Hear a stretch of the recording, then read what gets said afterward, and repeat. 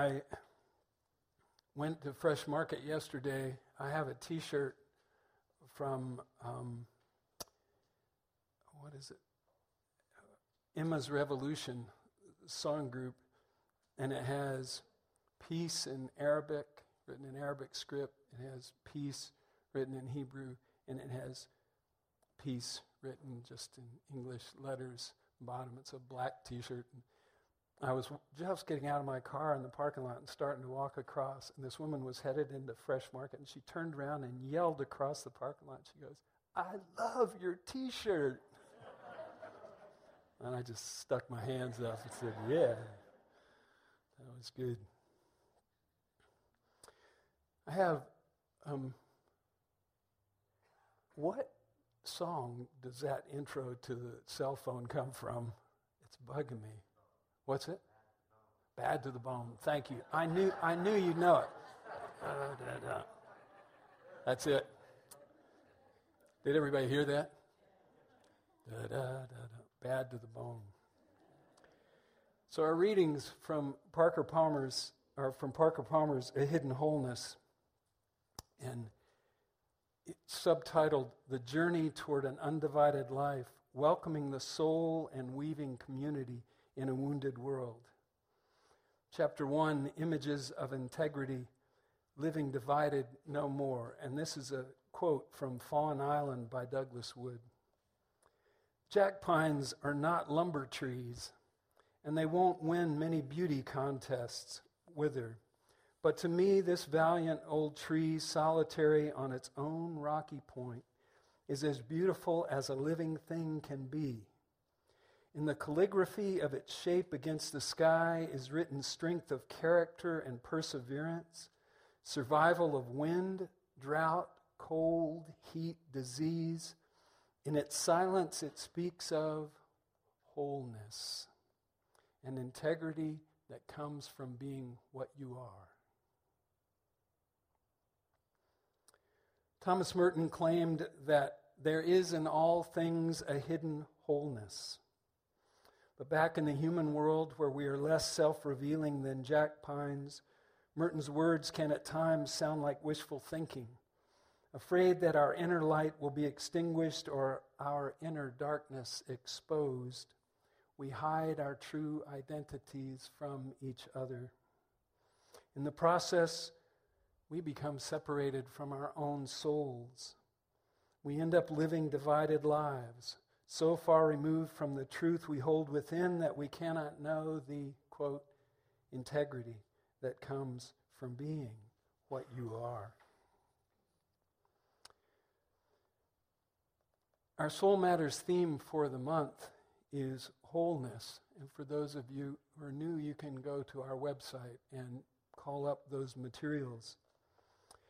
For me, wholeness is a broad, encompassing word that invites me in.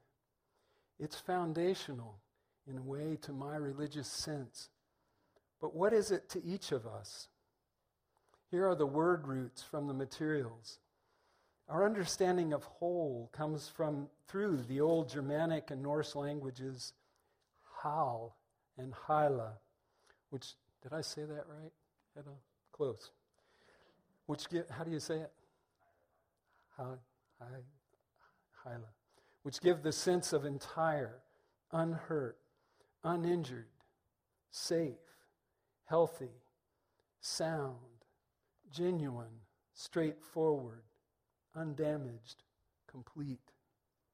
Our word for health has similar roots. So let's expand on that and do a little word association. We'll first do the synonyms that come to mind, and after we've done that, then we'll turn and do the opposites.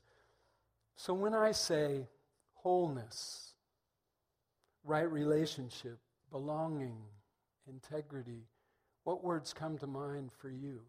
Wholeness. Just call out if you complete.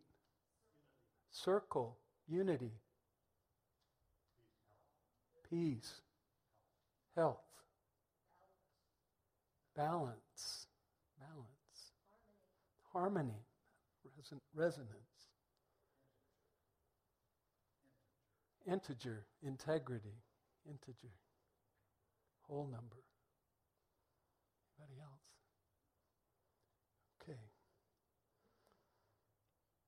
I also included home and love.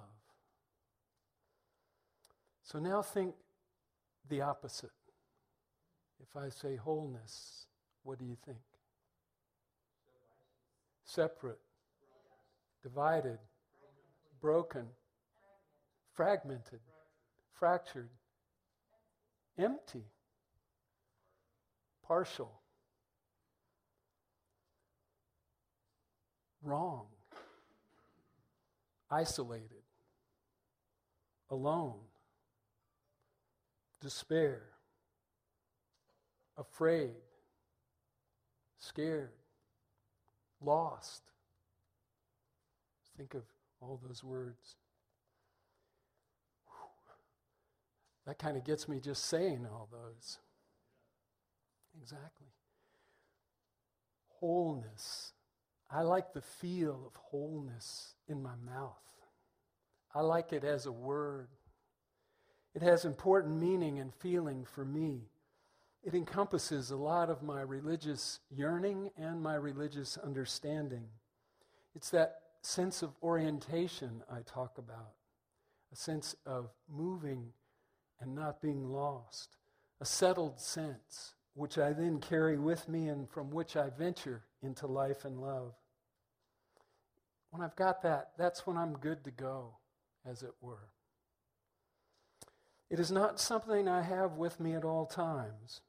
I lose it in the moment and in the day. I feel like at times that I've actually broken this wholeness. But it's also something that I have never lost beyond having the sense of return. It's way out there, but I have the sense that it will return. I can return to it over and over again. Parker Palmer begins the prelude to his book by remembering how years ago Midwestern farmers on the Great Plains, at the first sign of the first blizzard of the year, would tie a rope from the back door of the house out to the barn. Quote, they all knew stories of people who had wandered off and been frozen to death, having lost sight of home in a whiteout while still in their own backyards. I don't remember if my daughter Hannah had to read A Little House on the Prairie or if I read it to her, but I read it, and I wouldn't unless she had to read it. I wouldn't have gone there at that space. But it was a great book. You remember how Laura Ingalls tells the story of growing up on the farm in Minnesota that her family settled about in the 1880s. One of the images that really made an impression on me from that book is of her father tying a rope from the house to the barn and then following it through the storms and then through and under the snow to feed the stock through one very severe winter. It was so severe that the train got stuck in the pass and the men of the town couldn't dig it out. They had to wait for it to thaw enough for the train to come to town. I think their Thanksgiving turkey was frozen in a barrel on that train, but that's another story. Palmer says that today we live in a blizzard of another sort, and this was written in 2009. It swirls around us as economic injustice, ecological ruin, physical and spiritual violence, and then, as he says, the consequence of that, which is war. It swirls within us as fear and frenzy, greed and deceit and indifference, and I would add a disturbing feeling of helplessness to the suffering of others. He says we can feel lost in what Leonard Cohen calls the blizzard of the world. Palmer puts it this way: it's easy to believe the poet's claim that the blizzard of the world has overturned the order of the soul. Easy to believe that the soul, that life-giving core of the human self, with its hunger for truth and justice, love and forgiveness, has lost the power to guide our lives. It's just too quiet and understated for the outside noise. It's easy to ignore any sense of wholeness in our frightened efforts to find our way. Palmer then proceeds, he says, to write the book that will help us tie a rope from the back door out to the barn so that we can always find our way home again. He says when we catch sight of the soul, we can survive the blizzard without losing our hope or our way. When we catch sight of the soul, we can become healers in a wounded world for ourselves and for others, in the family, in the neighborhood, in the congregation, in the workplace, and in political life, as we are called back to our hidden wholeness amid the violence of the storm. Wholeness restored. Now, Palmer uses the language of the soul, that life-giving core of the human self with its hunger for truth and justice, love and forgiveness, sort of right relationship felt in a way that is interchangeable. He uses it with wholeness and its feeling, its grace and belonging. But let's try to hear that and not get hung up on our preconceived notions of soul that we got from attending church through the early part of our lives. So let's just go with wholeness to make it simple. Also, Thomas Merton was a Benedictine monk, a philosopher and mystic. And when he talks about a hidden wholeness, let's not get lost and worry about whether he was referring to God or not. It's an underlying, indwelling, right relationship either way. Here's how I think of wholeness. We come from wholeness that then lives within us and in which we live. I do it from my sense of cosmology and ecology. Earth, our planet home, is the only place we know of where sunlight becomes life and love. It supports life. By definition, that is a wholeness. And life then takes the form of me and you, each of us in our own way. The universe becomes us. Our universalist forebears understood this in their own way and assured us that this form that the universe has taken is good. It's not broken, in need of being saved, but whole, in need of connecting with that wholeness and then making it real in our lives, in our world, and how we live our lives. There is a living wholeness that lives in each of us. There is a living wholeness that lives in each of us. That is us. So just sit with that. Quiet the mind, saying no, no, no, and just take it in. Palmer says he really saw and understood this inner wholeness when his first grandchild was born. He hadn't seen it in his children earlier. I saw something in her that I had missed in my own children some 25 years earlier, when I was too young and self-absorbed to see anyone, including myself, very well. What I saw was clear and simple. In my granddaughter, I actually observed something I could once take only on faith. We are born with a seed of selfhood that contains the spiritual DNA of our uniqueness, an encoded birthright knowledge of who we are, why we are here, and how we are related to others. This is the line. We may abandon that knowledge as the years go by, but it never abandons us. Or as Pete Buttigieg, who is openly gay and running for president, said so well in more mainstream theist language and in response to Mike Pence's negative views of the LGBTQ people and their issues. He said, if me being gay was a choice, it was a choice that was made far, far above my pay grade. If you got a problem with who I am, your problem is not with me. Your quarrel, sir, is with my Creator.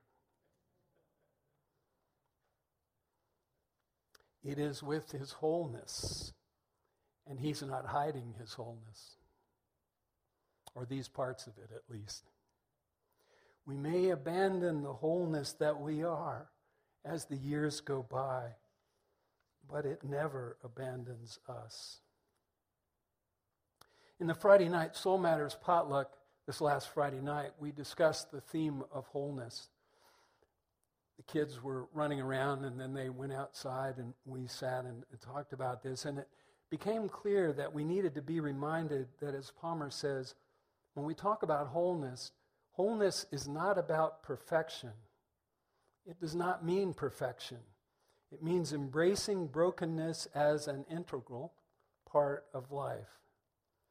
This should give us hope, Parker says, that human wholeness, mine, yours, ours, need not be a utopian dream.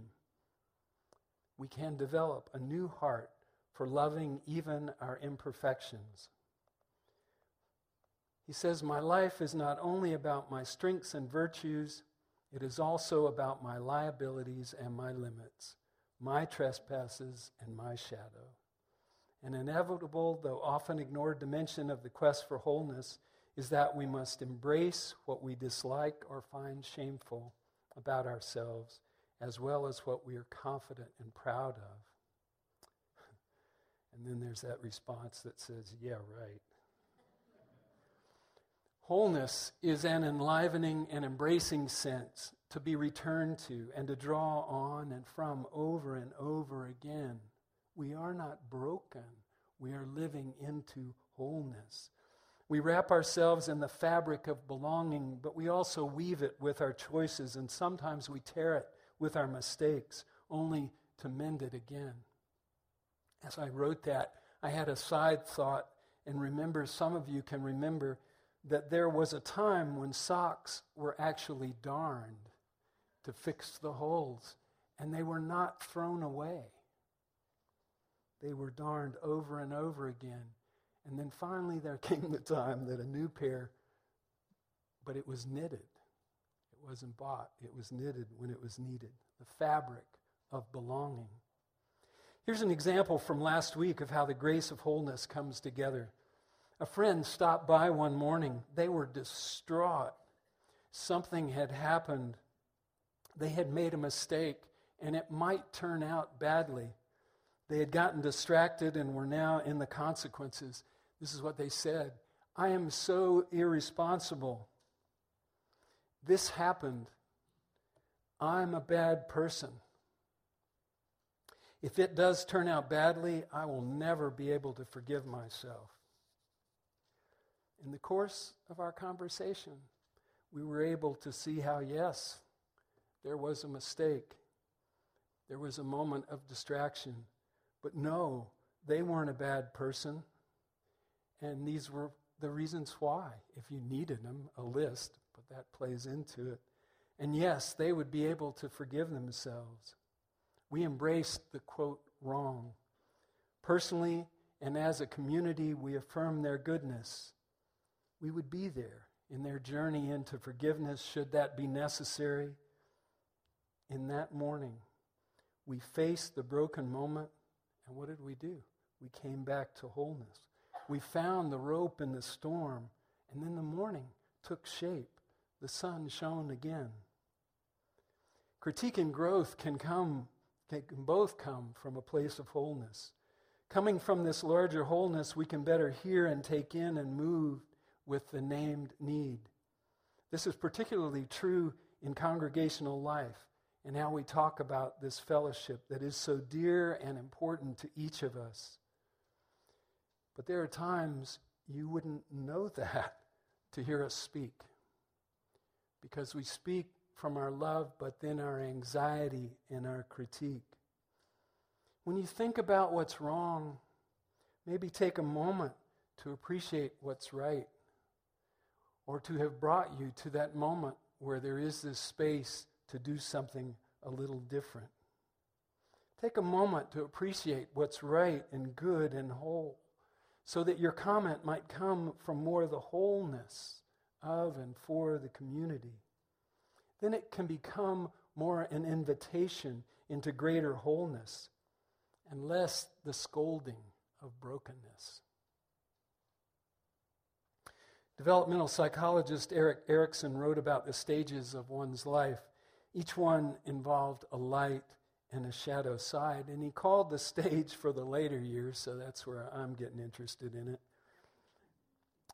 When much of the doing part of life has been lived, he called it integrity versus despair. Many people in here know just to say it. Where you look back on the life lived and accept or find how the pieces fit, they have integrity or a felt wholeness. The alternative is that the brokenness cannot be made sense of, and we are left without hope or repair, despair. So as I approach that time in my life, and I've used that phrase and worried about it a lot, I think that wholeness should inform us, and even how we hear Erikson. We are whole. We are a wholeness made up of many integrities, many wholenesses mended and restored over time. It's not all or nothing, but an embrace of all the so-called imperfections along the way. We can develop a new heart for loving, one that can embrace even our imperfections. So in order to close, let's return to clear and simple. Think about the Buddhist practice of mindfulness. Think about returning to the breath. Think about that. It's a wholeness practice. When you're angry, when you're scared, hectic, ungrounded, feeling the scattered of broken pieces, return to your breath. Reach out with your hand and feel around in the whiteout of the storm to find the rope from the barn to the house, or the house to the barn. Return to the present moment. And then the wholeness in and around you. Yes, each one of you sitting here in your uniqueness, in your space, inclusive opportunity space that the universe has formed in you. Return to the present moment and the wholeness in and around you. Let the rope of wholeness guide you back to the hearth in the home. The hearth, drop one letter and you get the heart of who you are. Remember Parker Palmer and what he said in the love of his granddaughter. Remember then yours, your granddaughter and sons, and the daughter and son that you are. We may abandon the wholeness that we are as the years go by, but it never abandons us. Our universalist tradition holds up this wholeness at the heart of the universe. As we live into it, we make it so. Let us do that with the knowledge of who we are, why we are here, and how we are related to each other, creating a living integrity of one moment of wholeness restored at a time.